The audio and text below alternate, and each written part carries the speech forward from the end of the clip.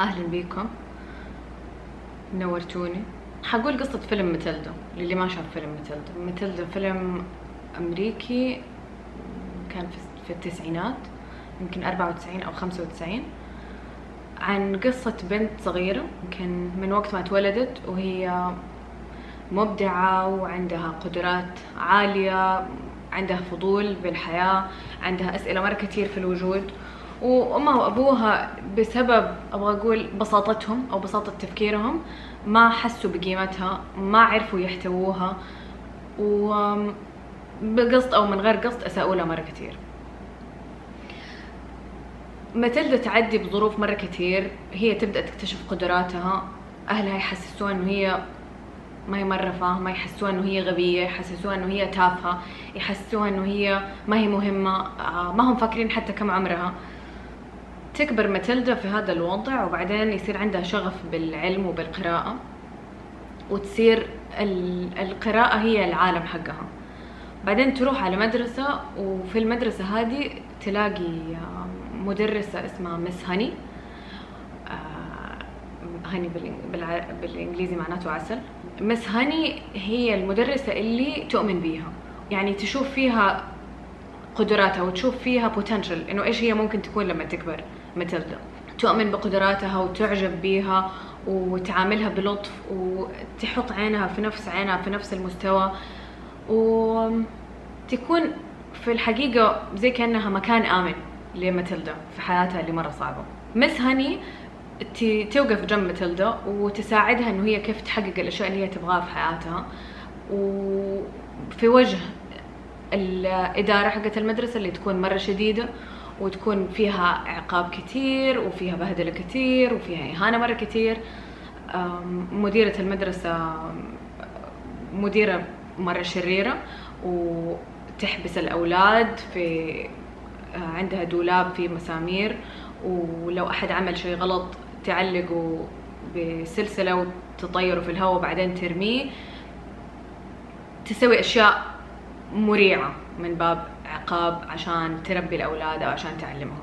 مديرة المدرسة ممكن تجبر أحد إنه يأكل غصبا عنه، يأكل مرة كتير غصبا عنه، منكد على الأولاد حياتهم ومخلية المدرسة مكان رعب. فماتيلدا كانت يعني ما هي لاقيتها لا من البيت ولا من المدرسة، فتيجي في المدرسة تتبهدل وتروح البيت تتبهدل.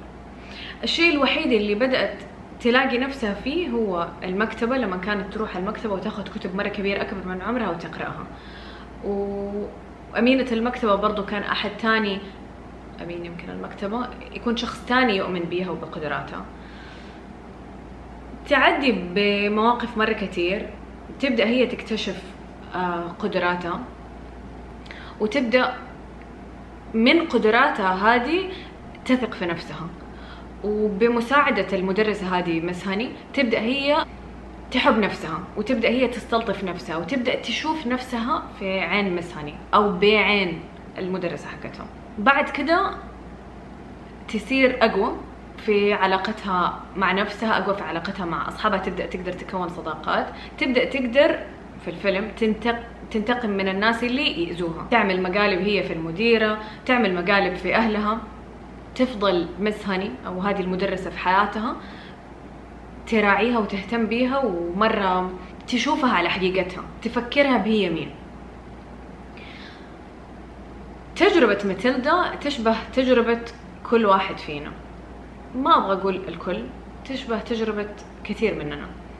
الفيلم يبين تجربة الطفولة بطريقة مبالغ فيها، يعني على الجانب الإكستريم، إنه الأهل المجانين، الأهل اللي مرة سيئين، اللي ما يطلوا في بنتهم ولا يحمموها ولا يأكلوها ولا يشربوها. وما بقول إنه ما في هذه القصص، موجودة هذه القصص، بس اللي أنا بقوله إنه الفيلم بيجيب جانب مرة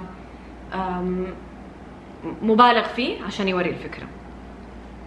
اخترت استعمل قصة مس هاني عشان اتكلم عن الطفل اللي عايش جوانا، وإلينا اليوم لسه عايش جوانا.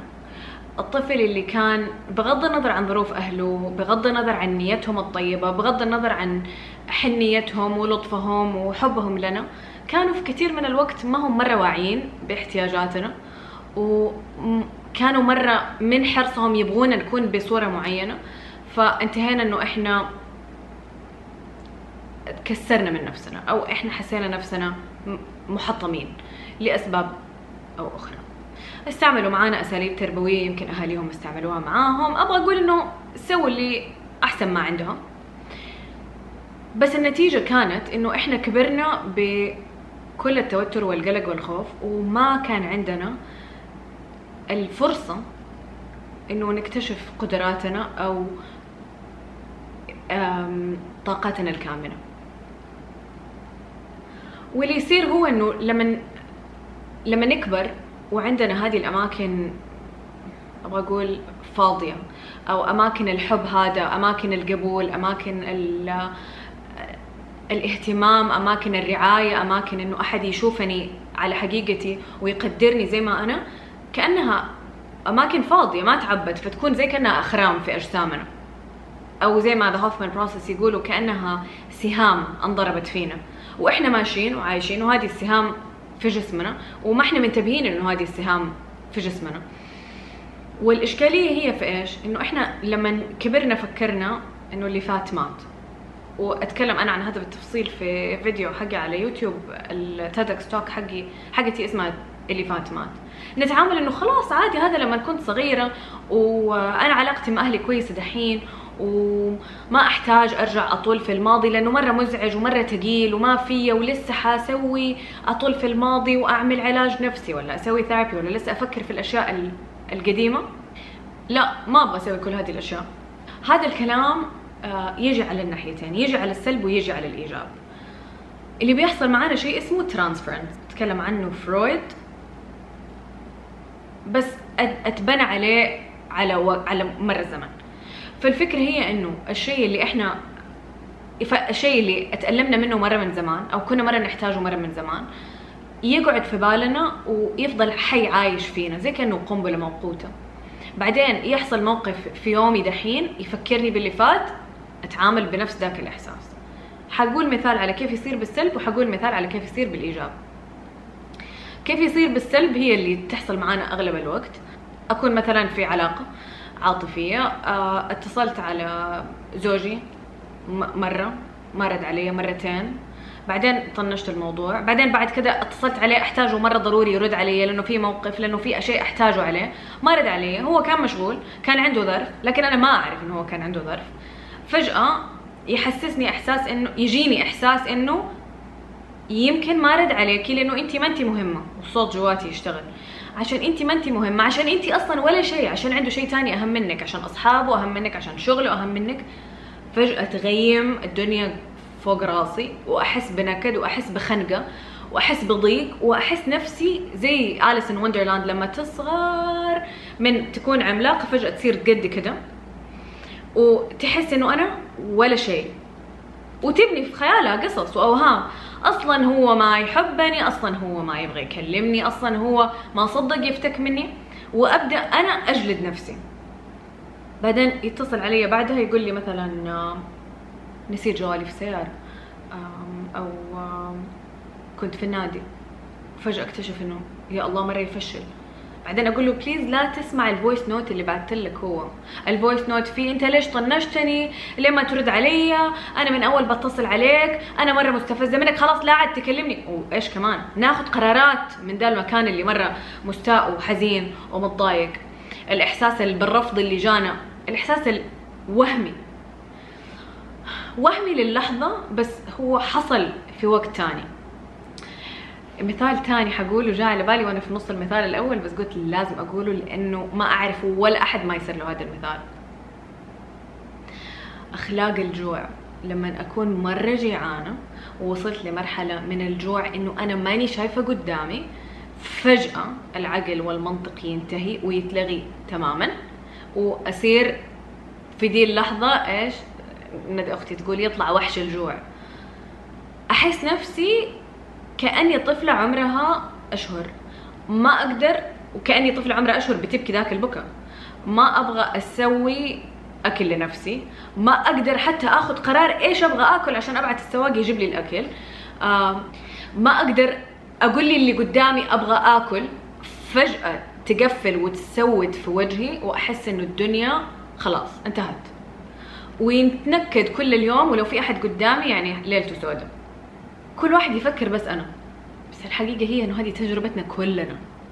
الإحساس بإنه أنا جيعانة وما في أكل وأتجنن ويطلع وحش الجوع مرتبط بفترة عمرية معينة، بالفترة الأولى، بفترة انفنسي، بفترة الرضاء، فترة الرضيع. لما أنا كنت رضيعة كان جاء وقت أو كان في تجارب حتى لو إحنا ما نتذكرها بعقلنا الواعي، جسمنا يتذكرها في الخلايا حقته وعقلنا اللاواعي يتذكرها. فمخي يرجعني لإحساس عشته مرة من زمان، إني كنت مرة جيعانة وما كان في أكل، بغض النظر عن إيش السبب. وكطفلة أنا الإحساس عندي يعني يميل إنه مثلا أنا لو أنا عمري ما أعرف شهرين، إحساس ربع ساعة بالنسبة لي كأنه أيام، وما أعرف متى حينتهي. فبكى بكى بكى بكى مو طبيعي. يمكن يوم والدتي أو المربية نسيت إنه أنا عندي ده الوقت مثلا رضعة، يمكن نامت، فصار تجارب إنه إحنا بكينا مرة كتير، ويمكن نمنا وإحنا جيعانين، ومرة تألمنا. وهذا الشيء اليوم لما يصير، وهذا شيء وارد وممكن يحصل، وما أقدر ألوم الأهل عليه لأنه هم كمان بشر. السبكتروم أو المجال المدى مرة كبير في إيش الأشياء اللي تألمنا منها في طفولتنا، من أبسط الأشياء إنه أحد يحتاج حب ورعاية وحنان واهتمام وإنه الأهل يراعوه، إلين ما إنه أكل وشرب ونظافة ووجود للأم والأب في نفس البيت، إلى أشياء مرة كتير. وعلى الناحية الثانية ممكن يكون في الأذى الجسدي، الضرب، قبله التعنيف، التهزيء، البهدلة، الإهانة، التحرش الجنسي، على مدى مرة كبير. تمام؟ ما أعتقد إنه في أهل حيسووا هذا عن قصد، بس قبل ما أنا أقدر أتكلم مع الأهل أو عن الأهل أو أقول هم إيش كان قصدهم ومن فين كان، من فين أساءوا لنا وليش، أحتاج أول شيء أسمع للطفل هذا اللي جواتي اللي متألم، وأطل عين في عينه وأقول إنه الألم حقك حقيقي، من حقك تتألم، من حقك تتضايق. ما أصرف وأقول لا عادي هم عملوا أحسن ما عندهم، خلاص عادي مو لازم تتألم، كأني لما الطفل هذا اللي جواتي يتألم ألطشه كف. ويبدأوا أهلها يستفزوا منها لما يحسوها إنها هي فاهمة وفالحة ومفلسفة ويبغى لها كفين. نفس الشيء الإدارة في المدرسة. بعد كده ما ححرق الفيلم تماما عشان اللي ما شاف فيلم يشوفه، بس يعني تتطور الأحداث بطريقة معينة وتنتهي ماتيلدا حرة وسعيدة وفي ظروف لطيفة. أمها وأبوها ما عاد يكونوا في الصورة، ما حقول لكم كيف. أمها وأبوها يخرجوا من الصورة، فنحس إنه اللي فات مات، ونحس إنه الماضي شيء ما أبغى أرجع له لأنه مزعج. أنا من الناس اللي أحيانا ما أبغى أطول في صور قديمة، أو لما أحد يحكي أشياء قصص قديمة شوية كده أتوتر، أو لو شفت كرتون من زمان الإحساس المخيم عليه هو إحساس حزن. حتى لو أنا أعرف اليوم إنه أهلي نيتهم كانت طيبة وما كانوا يبغوا لي غير كل خير، إحساس الحزن كده مخيم على الماضي حقي. الفكرة هي إنه إحنا لما كبرنا وحسبنا نفسنا كبار، إحنا كأننا معانا الطفل ده، نوف اللي عمره 4 سنين، نور اللي عمره 4 سنين، ندى اللي عمرها 5 سنين، الطفل هذا اللي عمره أقل من 7 سنين، شايلينه معانا طول الوقت. وهو شفاف، أحيانا هو يسوق المواقف، وأحيانا هو ياخذ القرارات، بس إحنا ما إحنا منتبهين له. وبعدين نعمل قرار وبعدين أقول ليش كده سويت، يا الله مرة تفشلت من هذا القرار. الطفل اللي جوانا هذا عنده احتياجات، والاحتياجات هذه ما جاته وهو صغير، الاحتياجات هذه كان يحتاجها من أهله فما جاته وهو صغير. في بعضنا كان محظوظ كفاية إنه جاته هذه الاحتياجات من أخ كبير، من أخت كبيرة، من معلمة، من خالة، من عمة، من أحد في العيلة آمن فيه وشاف النور اللي في عيني. في ناس ما كان عندهم هذا الشخص، في ناس لقوا ده الالهام من كتاب، في ناس لقوا ده الالهام من كرتون كانوا يتفرجوا عليه. الشيء اللي احلم بيه ونفسي فيه واعيش طول عمري اتمناه. الاشكاليه هذه انه هذه الاحتياجات لما نكبر برضه تفضل احتياجات، ويفضل خرم فاضي زي كأنه بئر بدون قرار. فلما ادخل في علاقة عاطفية اول شيء ابغاه انه ابغى هذا الشخص يعبي لي هذه الفراغات، هذه الاماكن. ابغى احد يحبني حب غير مشروط، ابغى احد يشوفني بكل حالاتي، ابغى احد يقبلني زي ما انا 100%، ابغى احد يكون كأني ابغى احد يكون شوية ملاك معايا في العلاقة. وفي اي موقف شيء يصير في ايامي اليوم يشبه او يسمع على احساسي القديم حق زمان، اتجنن وانفعل واتصرف بطريقة غير منطقية. شعوري يكون اكبر من الموقف مرة بكثير، وردة فعلي تكون مرة مبالغة فيها، وبعد ما يخلص الموقف اتفشل. فطول ما احنا نقول انه علاقة فيها ندية، اذا هذه علاقة ابغى اقول انها هي في مكانها. كلنا عدينا بألم في الطفولة بمراحل ودرجات مختلفة. حتى الإنسان اللي عدى بحياة بتربية والدية مثالية، الألم حقهم يكون لما يكبروا مثلا إنه أهلي حموني زيادة عن اللزوم، ما أعرف أخذ مخاطرات. أهلي حموني زيادة عن اللزوم، ما وروني إنه الحياة فيها مشاكل. لما كبرت انصدمت إنه الحياة فيها مشاكل، ادوني صورة وهمية عن كيف لازم تكون العلاقة. كل واحد فينا على اختلاف تجاربنا مر بألم في الطفولة. الألم الأول اللي كلنا عدينا به ألم تجربة إنه إحنا انولدنا للحياة، كانت مرة تجربة قاسية. حتى لو إحنا في عقلنا الواعي ما نتذكرها، عقلنا اللاواعي يتذكرها. كلنا عدينا بألم. الألم الثاني اللي عدينا به في طفولتنا، لو اتنسينا إنه ما أكلنا أو ما شربنا في الوقت اللي كنا نحتاج، لو ما جانا اهتمام وحب وعطاء وفي الوقت اللي إحنا نحتاجه، لو فضلنا مع دادا وقت مرة طويل مربية، لو الأم أو الأب سافروا، الأم بالذات سافرت مثلا لمدة شهر لعلاج أو إجازة أو اللي هو، وسابتنا مع أحد تاني.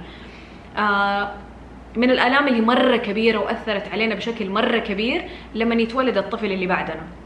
ألم مرة كبير، تروما مرة كبيرة للطفل لما يجي الأخ أو الأخت. في أشياء يقدروا الأهل يسووها عشان يخففوا من وطأة هذا الموقف، بس ما هو برضو ما حتكون ما كأنه صار ولا شيء. حيكون إنه في شيء رعب، إنه جاء اهتمام فجأة لطفل تاني وأخذ كل الحب والحنان والرعاية حقتي. اللي حيصير إنه لما أكبر أي وحدة تعدي من قدامي تستفزني إنها جميلة أغار على زوجي واحس نفسي مره مجنونه، والعكس صحيح. اي واحد فجاه مثلا واقف جنب زوجتي في الشغل او بيساعدها او بيدعمها، فجاه احس غيره، لا حقتي ما ابغى، ويحس بفكره المقارنه هذه. من الاشياء كمان اللي عدينا بيها وتألمنا فيها واحنا صغار، طبعا اي اهانه في المدرسه، اي بهدله، اي مره مثلا احد اتهمنا بشيء احنا ما سويناه، الا انت اللي كسرت الكاسه، الا انت اللي كسرت الكاسه، ما كسرت الكاسه الا انت. الاهل ما هم كاملين وما نتوقع انه هم يكونوا كاملين. احنا كبشر، انا طول ما كنت بسوي رحله التشافي الذاتي حقتي كنت طول الوقت يعني بتعامل مع المي، وهنا عندي الم تاني حق انا ايش بسوي مع اولادي، وتأنيب ضمير وشيلة هم، واكون مره خايفه. الين بعدين قلت انه انا ما حقدر اتعامل مع هذا غير لما اتعامل مع ده، لاني وآسيا خاشقجي اخصائيه نفسيه دائما تقول لي سوي مع اولادك ايش كنتي انت تتمني لما كنتي في سنهم. لازم اسمع نوف الصغيره عشان اقدر اعطي اولادي، عشان ما يستفزوني اولادي.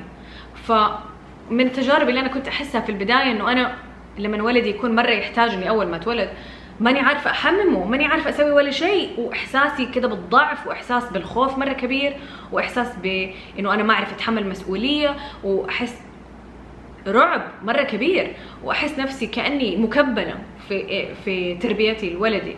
ما كنت اعرف انه يعني اجاني اكتئاب ما بعد الحمل، بس ما كنت اعرف انه انا عندي الم مره كبير ما تعاملت معاه، انه عندي اشياء تخصني انا، تخص تجربتي، تخص تجربتي في المدرسة، تنمر في المدرسة، أستاذة كانت ما هي لطيفة، لما كان عندي تنمر في المدرسة أهلي ما تكلموا معايا الكلام اللي كنت أحتاج أسمعه، ما حسيت إنه في ثقة مرة كبيرة، كان من كتر ما هم خايفين علي كنت حاسة نفسي مرة مخنوقة، الباب مقفول بالمفتاح، طول الوقت لازم تكون ماما معايا أو دادا معايا، كنت أحس إنه ما عندي مجال أكتشف أو أتعلم أو أتحرك. هل هذا معناته إنه هم ناس سيئين؟ لا، مو معناته إنه هم ناس سيئين، بس أنا ما حقدر آخذ خطوة باتجاه التشافي الذاتي قبل ما أقول اللي صار لنوف وهي صغيرة من وجهة نظرها كان غلط وهي كانت تستحق أكتر. بعد ما أخلص رحلة التشافي الذاتي حقتي أقدر أخرج على برا وأقول أمي وأبويا سووا أحسن ما عندهم، وأمي وأبويا ما كانوا ناس سيئين، وأمي وأبويا أقدر أسامحهم إنه هذا كان المتاح لهم أو المتاح قدامهم، وأقدر أقول علاقتي اليوم بيوم كويسة أو أبغى أشتغل على علاقتي بيوم الآن. أو لو كانت لا سمح الله علاقتك بأهلك سيئة يمكن لازم تحط حدود في العلاقة، لازم ترسم خطوط جديدة في العلاقة. ناس مرة كثير ما يتفقوا مع هذا الكلام، بس أنا أعتقد إنه الإنسان يحتاج حدود في علاقته حتى مع أولاده. لازم في رحلة التشافي الذاتي نسمح لنفسنا من وجهة نظر الطفل نلوم الأهل. ما حنقعد في هذا للأبد، ما حنقعد في هذا وقت طويل، بس لازم أقدر أقول مو عادي إنك سويت كده، مو عادي إنه أنا مثلا لما هذا مثال مو حقيقي، لما دخلت وأنا مرة مجروحة وكنت أحتاجك يا أمي إنك تحضنيني وإنك تاخذيني في قلبك وتقولي لي سلامتك حبيبتي، إنك تخاصميني. حرام أمي ما عمرها سوت كده، بس إنه في أهل كده سووا. وفي قصة سمعتها حتى إنه ولد صغير طاح في المسبح كان بيغرق، أبوه دخل خرجه من المسبح، وأول ما خرجه من المسبح لطشوا كف، والولد كان يعني في الرعب حق إنه كنت حأغرق بموت. بعدين الأب لطشوا كف وقام وعصب، قامت أمه زادت الطين بلة حضنت الولد وقالت له حبيبي بابا ضربك لأنه يحبك. يعني قمة اللخبطة اللي حصلت عند الولد هذا. فهو كان خايف انه حيموت، ما كان عارف ايش بيصير، حط نفسه في هذا الموقف بالغلط، كان يحتاج احد ينقذه، احد يطمنه، بس اللي صار انه الاب لطشه كف لانه معصب منه انه كيف خرجت برا لوحدك، فما فهم هو ليه جاني كف. قامت الام قالت له الكف من الحب. ايش الرسالة اللي وصلتنا؟ هل هذا الاب غلطان؟ ايوه غلطان. هل لازم نقول له في تجربتنا؟ مو لازم نقول له في الحقيقة. الشغل حق التشافي الذاتي من آلام الطفولة ما له أي علاقة بالأهل، على الأقل في الفترة الأولى. إذا بعد فترة حسينا نفسنا أحسن ونبغى نتكلم معاهم ممكن نتكلم معاهم، لكن أنا بعد ما أخذني وقت إنه أنا تعاملت مع آلامي اتكلمت مع أهلي. لكن في البداية الشغل بيني وبين نفسي، الشغل أنا وتجربتي. هل هذا الولد اللي انضرب كف أمه قالت له بابا ضربك عشان يحبك يستاهل أحد يطل في عينه ويقول له اللي أبوك سواه كان غلط ما هو صح؟ لا حبيبي، ما هو من الحب إنه أبوك يضربك كف. أبوك كان خايف، كان عنده تجربته وحنتكلم عنها بعدين. أنا الآن ما أقدر أتكلم عنك أنت وعن أبوك في نفس اللحظة. أنا حكلمك أنت وحقول لك إنه اللي أنت عديت بيه مو عادي، الألم اللي أنت حسيته حقيقي ومن حقك تحسه. مرة كتير قلنا لنفسنا عكس ده، إلين ما صار مرة غريب علينا إنه صار مرة غريب علينا إنه إحنا نقول إيوه أنا تألمت. لا، على طول نصرف لنفسنا. طيب أنا مرة تألمت لما السواق حق كريم كلمني بطريقة مهينة أو ساق بعفاشة. لا خلاص بلا لا، احمدي ربك إنه أنت في أصلا أحد بيوصلك. قبل كم سنة كان ما في كريم، كان ما حد حيوديكي، أو كريم او اوبر او وات ايفر ما يفرق، كان ما في احد حيوصلك. احمدي ربك ولا تاخذي الامور بطريقه شخصيه. ايش هذه السخافه؟ كانك طفله. لا، نسمح لنفسنا نتضايق، نسمح لنفسنا نتضايق، نقول لنفسنا انه ليش من حقنا نتضايق، بعدين نقرر ناخذ خطوه نحط فيها حد. لو هذا السواق بيسوق بطريقه عفشه وبيتكلم بقله ذوق، في صوت من جوايا بيتوتر وبيتخنق وعندي مغص وخنقه هنا وخنقه هنا، لو سمحت وقف من هنا، وقف هنا. حانزل من السياره اخذ خطوه. ما بقول انه لازم استحمل، هل اتضارب معاه واقول له لا مو من حقك؟ يمكن مو لازم. وقف هنا لو سمحت. حانزل من السياره، حاطلب سياره ثانيه وحاكتب ريفيو. بس ما اقدر انا امنع نفسي من الاحساس. ايش معنى نسمح لنفسنا كده نحس لسواق التاكسي بس ما نسمح لنفسنا كده نحس لاهلنا؟ ما ينفع موضوع بر الوالدين وموضوع رضا الوالدين يكون حجاب يمنعنا من انه احنا نحس بالآلام اللي عدينا بيها في طفولتنا. المهم انه اليوم نعاملهم باحسان، نعاملهم كويس، نحترمهم، نراعيهم في اللي يخصهم، في اللي يخص علاقتنا بيهم. بس الألم اللي احنا حسيناه حقيقي ويستحق مننا وقفة، ويستحق مننا نظرة قوية، وفي بعض الحالات لما يكون مرة قوي يستحق مننا انه احنا يمكن نروح لمختص، يمكن نسوي برنامج علاجي، يمكن اشتري برنامج اونلاين، يمكن اروح اقابل اتكلم مع احد، يمكن اروح ريتريت. يحتاج وقفة. الألم هذا لو انا ما تعاملت معاه ايش حيصير؟ حيشتغل زي هذه اللي زي ما قلت لكم اللعبة اللي تتحرك، حيشتغل في علاقاتي العاطفية، حيشتغل في علاقتي مع أولادي، حيشتغل في علاقتي في الشغل، حيدفني إنه أسوي شهادات أنا ما أحتاجها عشان أبغى أحقق لنفسي لهذا الأب اللي ما عمره شاف إنه أنا لي قيمة، وكان دائما يقول لي أنت ولا شيء، من شهادة لشهادة لشغل لأشياء، بس أبغى أحاول أقول أنا شيء. مو معناته إنه أنا حعيش في دور الضحية، بالعكس هذا معناته إنه أنا أشوف اللي صار، أديله حقه، يوم، أسبوع، شهر، إن شاء الله ياخد سنة، أديله حقه وبعدين أخرج منه بوعي، عشان ما يفضل يأثر على حياتي حق الدحين وحياتي الجاية. الأب اللي بيخرج حزامه وبيضرب ولده ضرب مجنون، اللي بيبهدل ولده وبيهينه وبيسبه، والأب كأنه يدخل في غيبوبة وهو بيضرب ولده، أو الأم بتدخل في غيبوبة وهي بتضرب ولدها، هو فعليا ما بيضرب هذا الولد وما بيضربوا على الغلطة اللي سواها اليوم.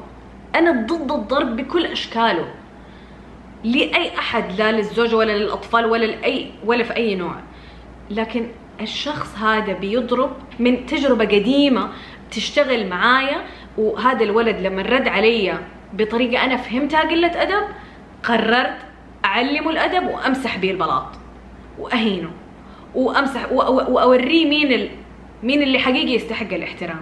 فعشان كده الأب يقول بعد ما يضرب ولده يقول أصلا كلنا انضربنا ما صار لنا شيء، أهو شوفونا ما بنا شيء، إلا بك شيء، دوبك ضربت ولدك بك شيء، مو عادي اللي انت سويته. برنامج قديم نعيده ونزيده ونحسب انه عادي، ونفكر عشان الكل بيسووه فانه عادي. شيء تاني، مو بس غلط اللي اهلنا سووه ضدنا، غلط اهلنا التانيين اللي تفرجوا عليهم وسكتوا لهم. فلو في احد، لو الاب بيضرب ولده بالحزام بس الام تعرف انه ما المفروض، بس هي سكتت 15 سنة، هل هي غلطانة كمان ولا لا؟ طبعا غلطانة، طبعا غلطانة. هل ممكن ألم الشخص يكون موجه لأمه وأبوه؟ ايوه. هل اقدر اقول الحياة كلها شقا، خلاص هي الحياة كده، كلنا كبرنا كده، واتعامل انه الألم هذا ما صار؟ لا. هل اقدر اقول عشان رضا الوالدين لازم اليوم انا ما اسمح لنفسي احس بهذا الألم وما ابغى انكد على نفسي وما ابغى انكد عليهم واحسب انه هذا انتهى في تجربتي؟ الجواب في تجربتي هو لا. طيب اظن واضح كيف كلنا تألمنا بشكل او باخر على مستويات مختلفة. الاهل اللي طنشوا انه بنتهم بيصير لها تحرش جنسي من احد في العيلة عشان بس خلاص خلينا نقفل على الموضوع، او الام اللي قالت لبنتها ترى لو ابوك يعرف انه ولد عمك اذاك يا ويلك. هل اقدر الومها على دا الشيء؟ ايوه اقدر الومها على دا الشيء. الومها في تجربتي، الومها في علاقتي انا مع نفسي عشان اقدر اتعافى. لازم الومها، لو ما لومتها ما حتعافى. بعد ما اخلص من تجربتي اقدر اتعامل مع في علاقتي مع امي واسامحها واقول هي عملت احسن ما عندها، وبالعكس هذا اللي كانت تقدر عليه. حاتكلم على نهاية الفيديو على عدة مراحل احنا نعدي بيها عشان نوصل للتشافي الذاتي، بس قبل ما انا ابغى اسامح المربين لازم اول اعرف ايش بالضبط صار. ومن اكثر البرامج اللي انا شخصيا ساعدتني انه اسوي ده كان برنامج ذا هوفمان بروسس، دائما اتكلم عنه، برنامج علاجي في بريطانيا مدته اسبوع باللغة الإنجليزية، يتعامل مع يعني تشافي، برنامج علاجي لمشاكل الطفل الداخلي، أو يحل الأشياء اللي تبنت عندنا من الطفولة وألمتنا ويذكرنا بإحنا مين. طبعا برنامج هوفمان يختلف من شخص لشخص، ما هو لكل الناس، يمكن مو كل الناس جاهزين له. في أشياء كتير دكتور سمية الناصر تتكلم عن الوعي الطفولي، اعتقد دكتور احمد عمارة عنده اشياء في الموضوع. بس الفكرة هي انه اطل على ورا واطل في هذه التجربة او في هذا الوقت وايش صار فيها، واعطيها حقها من الاهتمام. دحين قلت لكم ايش يعني ترانسفرنس، او نوري يسميه بالعربي الاستنقال. ترانسفرنس السلبي هو انا مرة جيعانة، فاذا انت تسببت في جوعي حتندم ندم كبير، وحأتجنن وحاسوي تصرف اكبر من الموقف، لانه هذا الموقف حق اليوم سمع على شعور عندي في الماضي.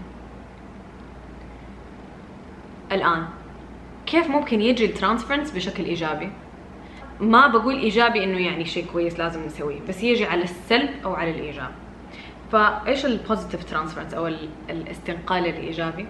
لما اشوف احد واحس نفسي مره معجبه فيه، اشوف مدرسه واحس يا الله انا يعني عندي احساس انه انت اعظم شيء في الكون، او اشوف شاب واحس انه انت اللي حتحقق لي كل احلامي. انا رايي انه فكره سندريلا وفكره كل الاميرات حقون ديزني هي فكره قائمه على انه احد يجيني يعطيني الحب والحنان الابوي اللي من امي او ابويا وما جاني بشكل غير مشروط. وزي كانه هذا الحلم الكبير اللي كلنا عندنا، هو دائما انه دائما بدور ابغى ارجع لذاك الحنين. والدليل انه يشوفها من اول يوم خلاص حبها من اول نظره، حيتزوجوا بكره وعندهم فرح مره كبير وحيعيشوا ويحبوا بعض للابد. بس الفكره هي انه الشخص هذا بني ادم، ما هو ابويا ولا امي، وما حيحبني حب غير مشروط، وفي علاقه وفي تفاهم وفي كيمياء بيني وبينه وفي اخذ وعطاء. مستحيل يحبني حب غير مشروط. بس احنا عندنا هذه الفكره الرومانسيه انه احد حيعطيني كل الاشياء، حينسيني اللي فات، حيعوضني عن اللي فات. ما هو مسؤوليته انه يعوضك عن اللي فات، وانت ما انت مسؤوله انك تعوضيه على اللي فات. هذه علاقه فيها نديه. اوكي، اول ما اقول انه العلاقه انه انا هنا والشخص الثاني هنا، معناته في اشكاليه. والمدرسه حقتي سنتا جونزاليس تقول العلاقه كانها فيها كانه كده نظره اعجاب تقديس في غير محله للشخص الثاني. لو عندك نظره اعجاب او تقديس للشخص الثاني في علاقه صداقه او في علاقه عاطفيه، هذا شيء يتحط تحته خطين وينسال تحته سؤال: ليش انا عندي نظرة تقديس لهذا الشخص؟ ايش بيمثل في ماضيه؟ ايش الخرم اللي بيعبي لي اياه؟ وهل هذا شيء ايجابي ولا سلبي؟ لانه الفكرة اللي على طول تتبع انه انا عندي نظرة تقديس لهذا الشخص انه ايش حسوي لو خرج من حياتي؟ ايش حصير لو مات فلان؟ يا الله ايش حصير لو فلان ساب البلد؟ لو فلانة صارت ما هي صاحبتي؟ ونفضل طول الوقت عايشين بهذا الخوف انه نبغى هذه علاقة تكون للابد. مرة ثانية فكرة من الأساطير اللي كبرنا عليهم. تجربة الترانسفرنس أو الاستنقال الإيجابي أو السلبي حتحصل معانا مرة كتير، مهما اشتغل على نفسنا برضه حتحصل. الفرق هو إنه ما نخلي هذا الشعور يخلينا ناخذ قرارات. فلما أشوف هذا الشخص اللي أحس إنه يا الله أنت فارس أحلامي، أسمح لنفسي أحس هذا الإحساس، بس ما أخذ قرار ارتباط من بعده، او اكون واعيه لما يفك مني هذا الاحساس اللي مره غامر ما هيستمر للابد. اقول دقيقه دحين فك من عندي هذا الاحساس اللي مره قوي، ايش هذا الاحساس بيحاول يقول لي؟ فين انا كنت احتاج هذا الشيء؟ وهل هذا شيء منطقي انه اتوقعه من طرف ثاني ولا لا؟ لانه المشكله هي انه احنا نتعرف على بعض بغرض الارتباط، بعدين نشوف نفسنا ملائكة، بعدين لما نكتشف انه احنا بشر تحصل مشاكل الدنيا والآخرة. نحس انه يمكن لازم امشي حالي لانه خلاص الحياة هي كده والدنيا مزفتة، ولا احس انه لا انا لازم اقنع نفسي اكيد انا اللي فيها العيب. او نخش في مشاكل مرة كثير مع الآخر انه ليه ما تحبني حب غير مشروط؟ ما حد لازم يحبك حب غير مشروط، ولا احد على هذه الارض. جون برادشو يتكلم عن درجات التشافي. في تجربتي الشخصية درجات التشافي هذه هي بهذا التسلسل الشيء الوحيد اللي زبط معي. عملت اشياء مرة كتير بس هذا الشيء الوحيد اللي زبط معي. درجات التشافي: المرحلة الاولى انه انتبه انه انا عندي شيء بلهي نفسي بيه من هذا الالم اللي عندي من جوا من الطفولة. كل واحد بيلهي نفسه بشيء. واحد بيلهي نفسه ب فيديو جيمز ببلاي ستيشن، احد بيلهي نفسه بانستغرام مره كتير، احد بيلهي نفسه بسفرات مره كتير، احد يلهي نفسه بالاكل، بالشراء، بعلاقه عاطفيه، في ناس عندهم ادمان حتى على الجنس، ناس عندهم ادمان على ادمان على مخدرات، ادمان على كحول، ادمان على اي شيء يكون هو بالنسبه لي الشماعه اللي اعلق عليها ألمي القديم واقدر اتعامل كأنه ما هو موجود. فكأنه انا كل يوم لما ادخل البيت، دخلنا البيت انا وألمي مع بعض، اوكي، ألمي القديم اللي بيشتغل ويتحرك من خلالي لما يصير شيء يفكروا بالماضي، بس هو قاعد معي بس انا ماني شايفاه وبتعامل لا انت ما انت موجود. فاول ما ادخل البيت اقول اوكي تفضلي ألمي، اشبك الألم في البلاي ستيشن وانا خلاص اتنح. اكثر شيء احنا يعني نهرب بيه من الألم ايش؟ الشغل. انا مره مشغول، انا عندي شغل مره كتير، في مليون الف شيء على راسي، واحط وما يكون كذب، بس انه انا ارتب اسلوب حياتي بانه انا تكون مره مضغوطه وكل شيء على راسي في كل لحظه، ما اسمح لنفسي لحظه انه افكر دقيقه في هذا الالم اللي عندي. ولما يجيني الالم واحس خنقه في حلقي هنا او ضيقه في صدر هنا، وكذا عارفين بتكلم عن ايش، اقول كيف الهي نفسي دحين، كيف الهي نفسي دحين، خليني اقوم اكل ايس كريم، او خليني اكل شيبس، او خليني اكلم صاحبتي بس احكيها اتشكى لها، عشان لما اتشكى يروح الاحساس دحين مؤقتا، ولما اتشكى يخليني مو لازم اخذ خطوه لا مع نفسي بيني وبين نفسي، ولا مثلا في العلاقه او في الموقف اللي يمكن يحتاج حد او يحتاج خطوه. فدحين احنا لما نعدي باشياء صعبه، المرحله الاولى انه احنا نتعامل مع الموقف، نتعامل مع انفسنا. المرحله الثانيه هي انه نتعامل مع الموقف. والتعامل مع انفسنا بحسب كلام جون براتشو ينقسم لاربع مراحل. المرحله الاولى اشوف ايش التصرف اللي انا بسويه عشان الهي نفسي من الاحساس. ممكن يكون واحد، ممكن يكون كذا واحد. ايش الشيء اللي انا ممكن، ترى في ناس يستعملوا حتى الرياضه عشان يضيعوا الاحساس المؤلم بالنسبه لهم، ويستعملوا الاحساس الايجابي او الادرينالين اللي يجيهم بعد الجري مره كثير عشان ما افكر في الالم القديم حقي اللي كل شوي بيطلع لي. انا ما بتكلم عن انه ما المفروض نعمل رياضه عشان نخرج الضغوطات والتوتر اللي عندنا، بالعكس، وعشان ما نحب جسمنا، بس لو انا بستعملها كبنج فهذا شيء نطول فيه. من الاشياء اللي احنا نستعملها كمان عشان ما نحس بالالم، انه مصطلح بالانجليزي spiritual bypassing. spiritual bypassing اني اقول يلا اعمم واقول كل الناس كده، يلا الله كتب، يلا المؤمن مبتلى خلاص اصلا، فعندي الم مره كبير يحتاج اتعامل معاه، واقول ايش؟ يلا ما عليه، هي كلها على الله، اصلا ما حد مرتاح. تجاوز روحاني يقول نور. تجاوز روحاني انه شيء كده استعمله، اصلا هي الحياه كلها شقا، فخلاص هذا يحجبني من انه انا اطل في الالم، فالالم هنا وماني منتبهت له.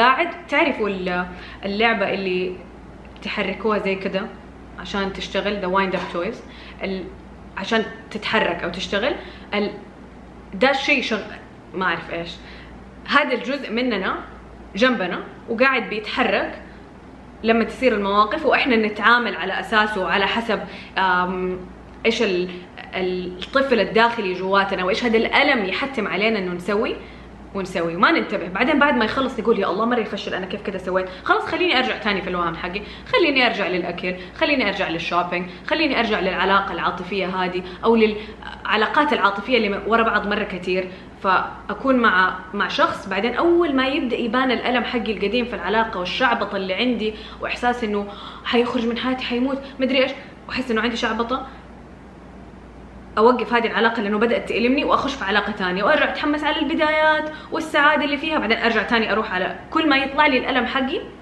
اخرج منه باي تصريفه. واحد، اعرف ايش الشيء اللي بصرف الالم به، اللي بتغافل او اتعامى عن الالم به، فاعرف ايش الشيء حقي. وكل واحد فينا يعرف، انا حاعترف الاشياء اللي انا اتعامى عن المي فيها هي الانشغال، هي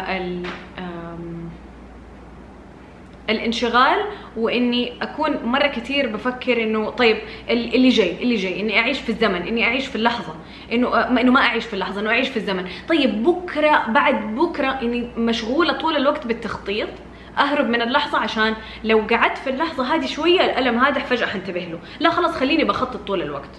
اهرب بالسوشيال ميديا، انه لما يكون الجوال في يدي طول الوقت وما افكر. حسبت الاسبوع الماضي لما عملت السوشيال ميديا ديتوكس، في يوم واحد وانا عامله لوج اوت وانا عامله تسجيل خروج من انستغرام، يدي بدون ما افكر فتحت الانستغرام 17 مره. فالسوشيال ميديا بالنسبه لي والانشغال اللي مره كثير، جري من شيء لشيء، من مشروع لمشروع، لفكره لفكره، واتجاهل اللي الالم حقي. فواحد نعرف ايش هو، مو بس نعرف، نقرر نوقفه، نحطه. جون براتشو يقول اول شيء اعرف ايش الشيء اللي انت يبنج لك الالم اللي عندك، اتركه، وقفه الان.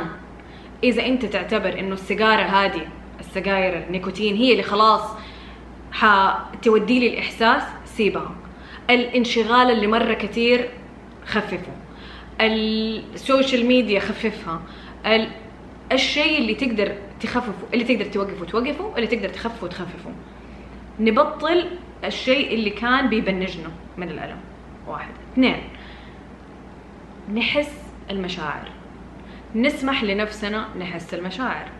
واحدة من الأشياء اللي أنا استعملها عشان أحس المشاعر، أكتب على ورقة، مو عادي إنه وأكتب الإحساس اللي عندي كله. منطقي ما هو منطقي، دائما لما أقول ما أسمح لنفسي أقول كل الكلام الوحش، أقول أنا ما حقول لهم، بس لازم يخرج مني على الورقة.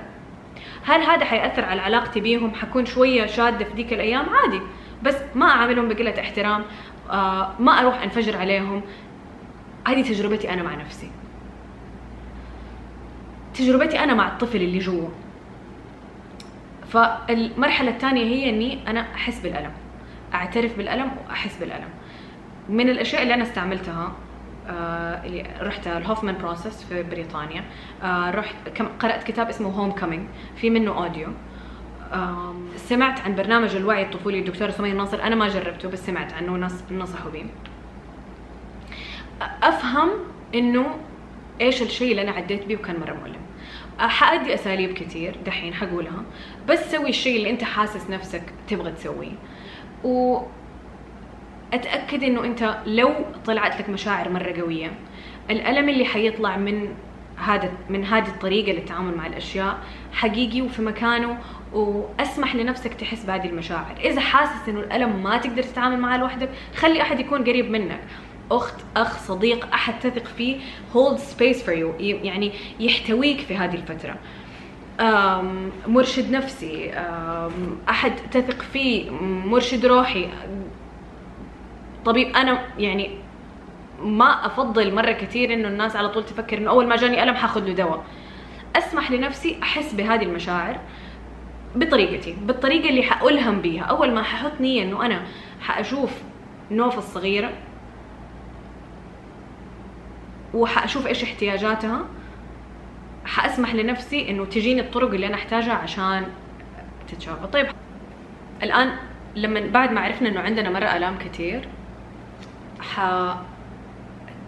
يصير شيء من اثنين، يا إما حنحس زي كده إحساس برود أو جمود، أو نحس إنه كأنه ما في شيء بيصير، أو المشاعر ما هي راضية تجيني، وده عادي. فماني حاسه ولا شيء، حتى لما افكر نفسي وانا صغيره ماني حاسه ولا شيء، لا اني حاسه انه نوف الصغيره احبها ولا اكرهها ولا حزينه ولا سعيده ولا شيء، مبنجه تمام. هذا ممكن يحصل وده عادي وده متوقع، ولو حصل كده فهذه تجربتي الان، وهذه اللي انا مستعده اتعامل معاه الان اليوم. مو معناته انه انا حستمر طول حياتي في هذا المكان، بس يكون عندي ثقه انه هذا المكان اللي انا فيه اليوم. احاول مع نفسي في وقت ثاني اتعاطف مع نفسي في المكان اللي انا فيه اليوم، واعرف انه هذا حيجي في وقت ثاني لما انا اكون جاهزه او مستعده اكثر، جاهزه او مستعده من ناحيه الظروف اللي حواليني، او من ناحيه انا جوا وقوتي مع نفسي، واني اقدر يعني اكون متواجده لنفسي وانا بعد قدام. من الاشياء اللي تقويني وتخليني اقدر اكون متواجده لنفسي هي مثلا البراكتسز الصغيره، اني اكتب صفحات الصباح، يعني اي نوع من الجورنالينج، كتابه، مديتيشن، تامل، اني ابدا اتعرف على نفسي اكثر. انه ابدا اكون علاقه بيني وبين نفسي، عشان لما تطلع هذه المشاعر يكون في احد جواتي اقدر اروح له وانا حاسه بهذا الالم. طيب في احتمال تاني انه تيجي المشاعر لما افكر في نفسي وانا صغيره، تيجي مشاعر كانها شلال فوق راسي واحسها مره قويه واتفاجأ من الاحساس اللي عندي. هذا برضو وارد وهذا عادي. وهذا اللي احنا نبغاه، انه تيجي المشاعر. فلما تيجي المشاعر ما نكبتها ونضيعها او نلف الموضوع او نلاقي شيء يبنجها، نسمح لنفسنا نحس بدي المشاعر ونعرف انه هي جزء طبيعي من رحلة التشافي الذاتي. وحتكلم عن المراحل حقت الحزن اللي كتبتها، اللي يعني هي موجودة من أول بس أضافت عليها مدرستي سانتا غونزاليس. فحقول المراحل ال 12 للحزن. في 2015 عملت كورس، اتعلمت كيف انه انا اساعد الناس يعدوا بمراحل الحزن ومعنى كل مرحلة. في وقت تاني حأتكلم في فيديو كامل عن مراحل الحزن وكيف الواحد يعدي بكل واحدة فيها وإيش معناها وإيش في تمارين ممكن نسويها. حتكلم أكتر كمان عن الطفل الداخلي في أوقات تانية.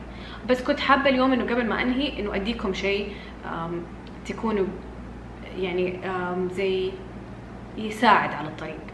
فالمراحل حقت الحزن هي أول شيء denial، الإنكار، لا ما صار لي ولا شيء، لا مو حقيقي، ما صار لي ولا شيء، ما صار هذا. 2 غضب، إلا صار ومرة معصبة من اللي صار، حاستعمل موقف معين مثلا خيانة في علاقة عاطفية. في البداية إنكار، لا أكيد لا، أكيد مو حقيقي. تاني شيء غضب، كيف كده يسوي، وعصبية وزعل مرة كبير. ثالث مرحلة مساومة، طب يمكن كانوا بس أصدقاء، يمكن ما صار شيء بينهم، يمكن بس كده شيء عابر وسخيف وعدى وانتهى. فمساومة، أحاول bargaining، أحاول أصغر أو أخفف من الموضوع. المرحلة الرابعة 1 من 2، يا يجيني شعور بالذنب، أو الاثنين يجوا مع بعض، يا يجيني شعور بالذنب إنه يا الله كله بسببي، أنا ما كنت امرأة كفاية، أو أنا كنت وأعيد في نفسي، او يجيني احساس انه الوم الطرف الثاني، انه انت خنتني كله منك، وافضل الوم. المرحله الخامسه اكتئاب. الاكتئاب هو الوقت اللي انا ماني قادره اتعامل فيه مع الظروف، فخلاص كاني دخلت في الحفره حقتي ومره الظروف ثقيله علي، ما اقدر اتحرك، حاسه نفسي خلاص في الحفره. اللي بيصير في الوقت هذا حق الاكتئاب انه على الواجهة أنا بس في السرير متغطية، ماني قادرة أواجه العالم، بس في شيء من جواتي بيقوى عشان يكون مستعد ياخذ خطوات بعد كده. الخطوة الاكتئاب ممكن ياخذ مع ناس أيام، وكل هذا البروسس ممكن ياخذ لحظات، ممكن ياخذ أيام، ممكن ياخذ سنين. في ناس مرة كتير قاعدين في مرحلة الاكتئاب. اللي بعد الاكتئاب حزن شديد، grief، خلاص ألم مرة كبير، بس أنا قادرة أقوم من السرير واكون في حياتي، بس لسه حاسه بألم. اللي بعده اوصل لمرحله انه انا فهمت بالعقل الوضع، اوكي دحين فهمت ايش اللي صار وليش صار، ماني حاسه بقلبي انه انا متعاطفه، لكن فهمت ليش كذا صار، فهمت ليش الفلاني اللي انا معاه في العلاقه مثلا سوى هذا التصرف. بعدين المرحله اللي بعدها اتعاطف بقلبي، طيب انا دحين يعني وصلت مكان اني انا حاسه بقلبي، يعني متعاطفة بقلبي مع الظروف اللي خلت هذا الشيء يصير.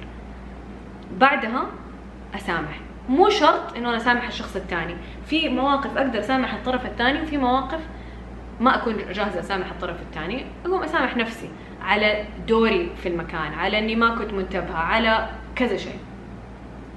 فالمسامحة، بعدين قبول إنه خلاص أقبل إنه هذا الشيء صار، وما حقعد أضارب إنه لا ما صار وأجلس أعصب وألوم، خلاص أقبل إنه صار.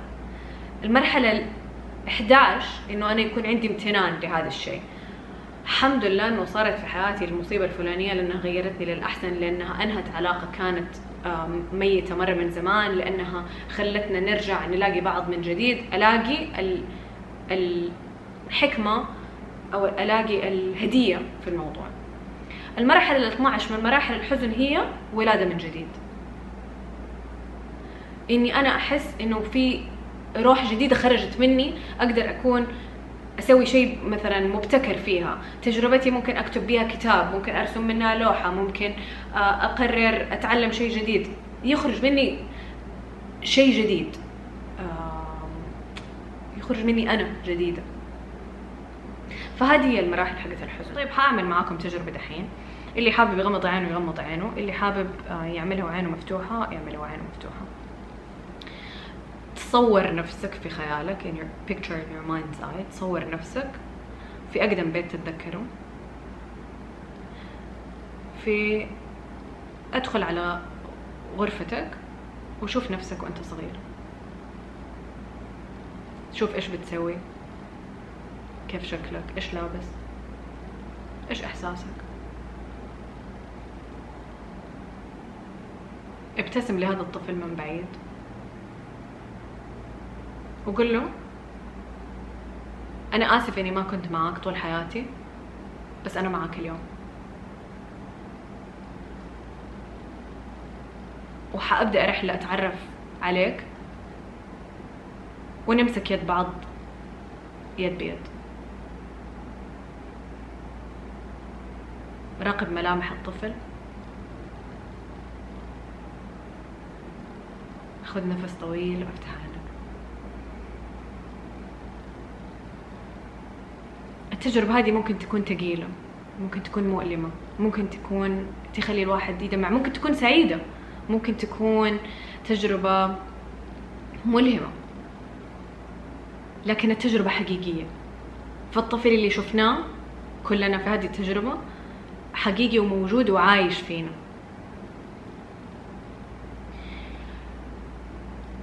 من الأشياء اللي أنا سويتها قبل كده عشان برضو يعني أتعامل أو أتعرف على الطفل اللي جواي، إنه كتبت قصتي من يوم ما اتولدت كأني إنسانة تانية. كان يا مكان في قديم الزمان كان في بنت اسمها نوف، اتولدت سنة كذا في مدينة كذا لأم كذا لأبو كذا، وحكيت القصة كلها إلين اليوم. ما كان سهل، بس كان حقيقي مرة جاب لي كتير ارتياح، وجاب لي مرة كتير ألم في بعض المواقف. سمح لي أشوف كل شيء، سمح لي أدي كل شيء حقه. لما تطلع المشاعر اللي مرة قوية أو مرة عالية نسمح لنفسنا نحسها. جون براتشو يقول grief is the healing feeling. الحزن هو الشعور اللي يعافينا، هو الشعور اللي يوصلنا للتشافي. فلما أبكي ما أحزن على نفسي إني ببكي وما أسمح لنفسي أبكي، أسمح لنفسي أبكي، لأنه البكاء في الآخر بيجيب لي إحساس إيجابي، بيغير في الكيمستري، في الكيمياء حقت مخي، بيخليني أكون مرتاحة أكتر. البكاء كأنه بيعافيني، بيعالجني. فأحضن مخدة وأسمح لنفسي أبكي. أحيانا البكاء حيجي بس من عيوني، أحيانا ححسه في بطني، أحيانا حكون أبغى أبكي وقت مرة طويل، بس أبغى أعرف إنه هذا الألم كان لازم يخرج، وكان لازم أحسه، وكان لازم أديله مكانه. وأسمح لنفسي إنه أعدي بهذه الرحلة، مو أقول يا الله خلاص طيب بكيت مرة واثنين وثلاثة، ليه لسه كل شوية بيطلع لي ده الموضوع. الموضوع التشافي أو الألم القديم اللي عندنا زي بصلة وعندها قشرة، كل مرة حنتعامل بس مع طبقة خفيفة، كل مرة مع طبقة. ومدرستي والأخصائية النفسية في دبي سانتا غونزاليس قالت لي إنه إحنا ما حتطلع لنا المشاكل اللي لازم نتعامل معاها غير في الوقت اللي إحنا جاهزين إنه نتعامل معاها. فلو طلع هذا الشيء في حياتي اليوم معناته أنا جاهزة إني أتعامل معاه. أستعمل التجارب اللي بتصير معايا في حياتي عشان أعرف إيش اللي بيطلع لي دحين ويحتاج يتعافى. فأنا في موقف استفزيت، غرت، وأنا مو طبعي إنه أغار، أتمغصت، غرت، وصرت أعرف إنه غرت من مكان من بطني، غرت من مكان مبالغ فيه أكتر من ما الموقف يستدعي.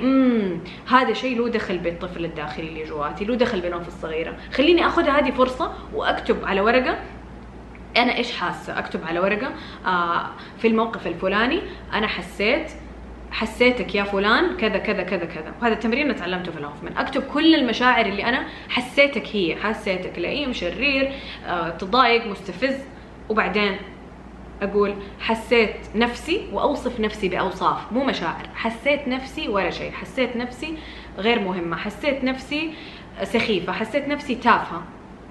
ونسمح انه الاحاسيس اللي نحسها تكون متناقضة. فانا حسيتك شرير ولئيم، بس كمان حسيتك لطيف ووسيم. فمثلا ممكن لطيف مع الاخر بس معايا شرير. اسمح لنفسي اقول مشاعر متناقضة.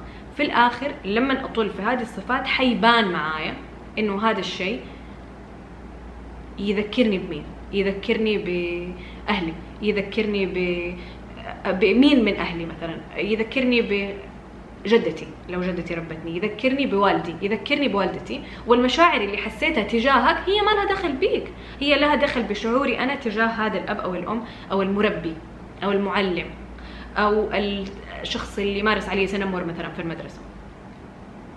فهذا تمرين ثاني يساعدني. والتمرين اللي بعده يعني اللي انا اسويه عادة، انه انا احاول افهم من فين جاي ذا الاحساس واتكلم مع ذا الطفل اللي جواتي. جون برادشو برضه في كتاب هوم كومينج، انا بشتغل على برنامج حيكون فيه تمارين اكثر، يمكن حيكون جاهز على بداية السنة الجديدة، بس للآن بس كنت ابغى ادي كم شيء نقدر نشتغل بيه، نقدر نتعامل بيه. جون برادشو يقول انه اكتب بيدك اليمين سؤال، انه مثلا كيف حاسس اليوم، وجاوب بيدك اليسار على ورقة، حتى لو انت تستعمل اليد اليسار في الكتابة، بس اليد اليسار هي اليد الغير منطقية. جاوب من مكان الطفل الداخلي، وحتستغرب من الأجوبة اللي تطلع لك. ايش تحتاج مني اليوم، واكتب شوف الجواب اللي يجي لك. 1 نسمح لنفسنا نحس بالمشاعر، لا 1 نشيل الشيء اللي مبنج لنا الألم. 2 نسمح لنفسنا نحس بالمشاعر ونتألم بالمشاعر. 3 يجي هنا الجانب العقلي، الجانب السلوكي المعرفي، CBT، NLP، التمارين، الاشياء اللي اقدر اعملها. لو ما حسيت بالاشياء وعلى طول رحت للاساليب اللي تقفل لي الفكره او تخليني بس اكمل على قدام واركز على اهدافي، معناته انا بسوي ايش؟ spiritual bypassing. معناته انه انا ايش؟ بتعامى عن الالم بطريقه ذكيه، بطريقه منهجيه، بطريقه علميه، بتعامى عن الالم حقي. فاقدر وقتها اسوي كل التمارين اللي ابغى اسويها عشان اقدر اكمل في حياتي. التمارين اللي قلت لكم هي في الاحساس تنقسم للاثنين. الجزء الاول احس بالالم، الجزء الثاني اني افهم واحلل، هذا الجزء العقلي هو الجزء الثالث. الجزء الرابع هو الجزء الروحاني. الجزء الروحاني هو انه في رب، في اله للكون، حط خطة كبيرة للي بنعدي بيه. اللي صار كان لازم يصير، هذه جزء من التجربة اللي كلنا حنعدي بيها. كل أحد مر بدا، ما في أحد معصوم من الخطأ. أنا حستعمل الدعاء أو حستعمل التوكيدات أو حستعمل اليوغا أو حستعمل الصلاة أو حستعمل الأشياء الروحانية حقتي اللي أنا تريحني إني أنا أتعامل مع آلامي. ويجي هذا الشيء في الآخر، وأتذكر إنه أنا قطعة من هذه الحياة، وإنه أنا يعني الهدف الأكبر لي هو إنه أنا أتصل بإله الكون، وإنه هذا هو الاتصال الحقيقي، وهو هذا الاتصال اللي حيكون مستمر طول حياتي.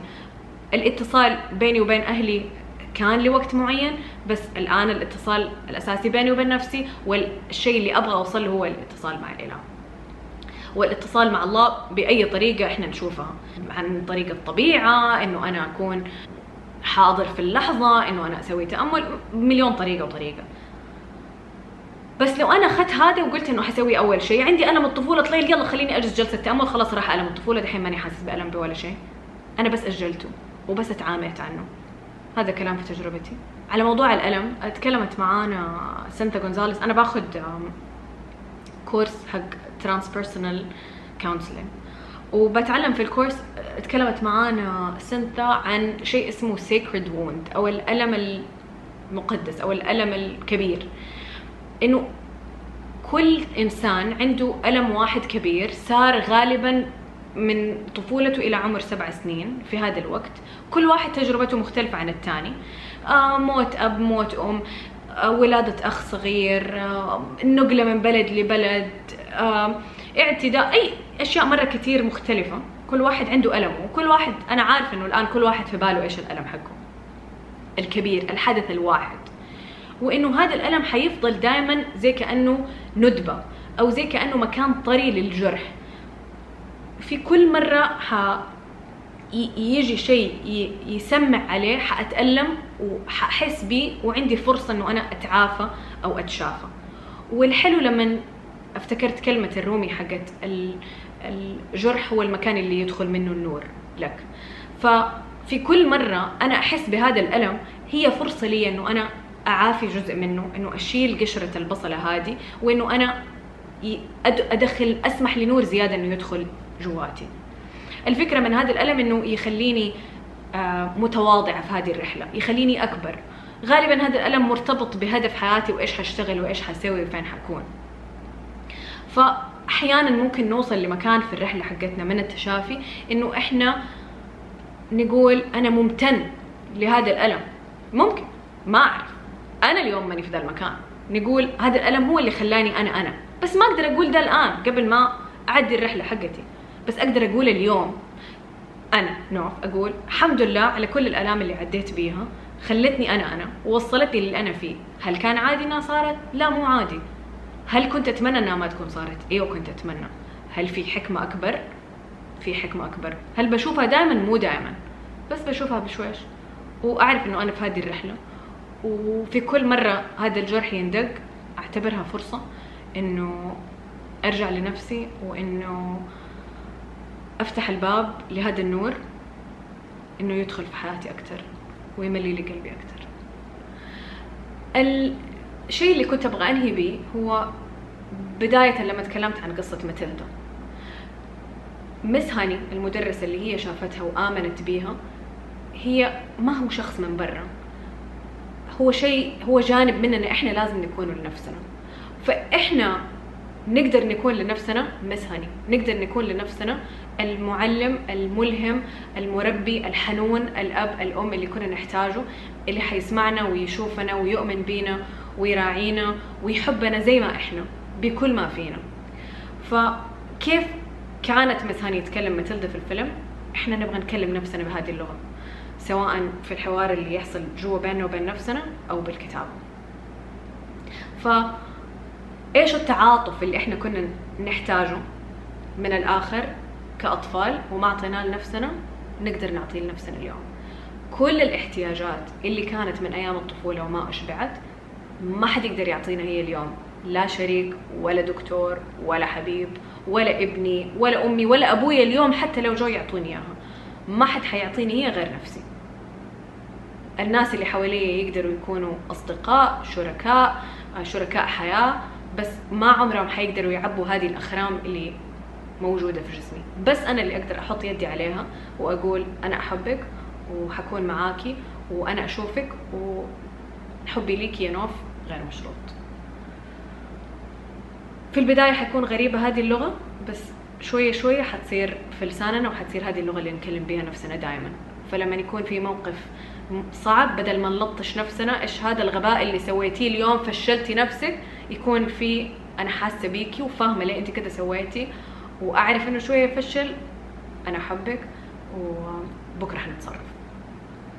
الألم حيكون مؤقت، الوجع حيكون مؤقت، الغضب حيكون مؤقت، كل المشاعر اللي حنحسها حتكون مؤقتة، إلا الحب حيكون مستمر وحيكون دائما معانا.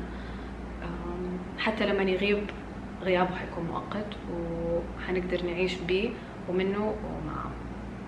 إن شاء الله أكون جاوبت على أسئلة كتير وفتحت باب لكم ولنفسي في مكان حسيته كنت أحسب أنه جدار مسدود.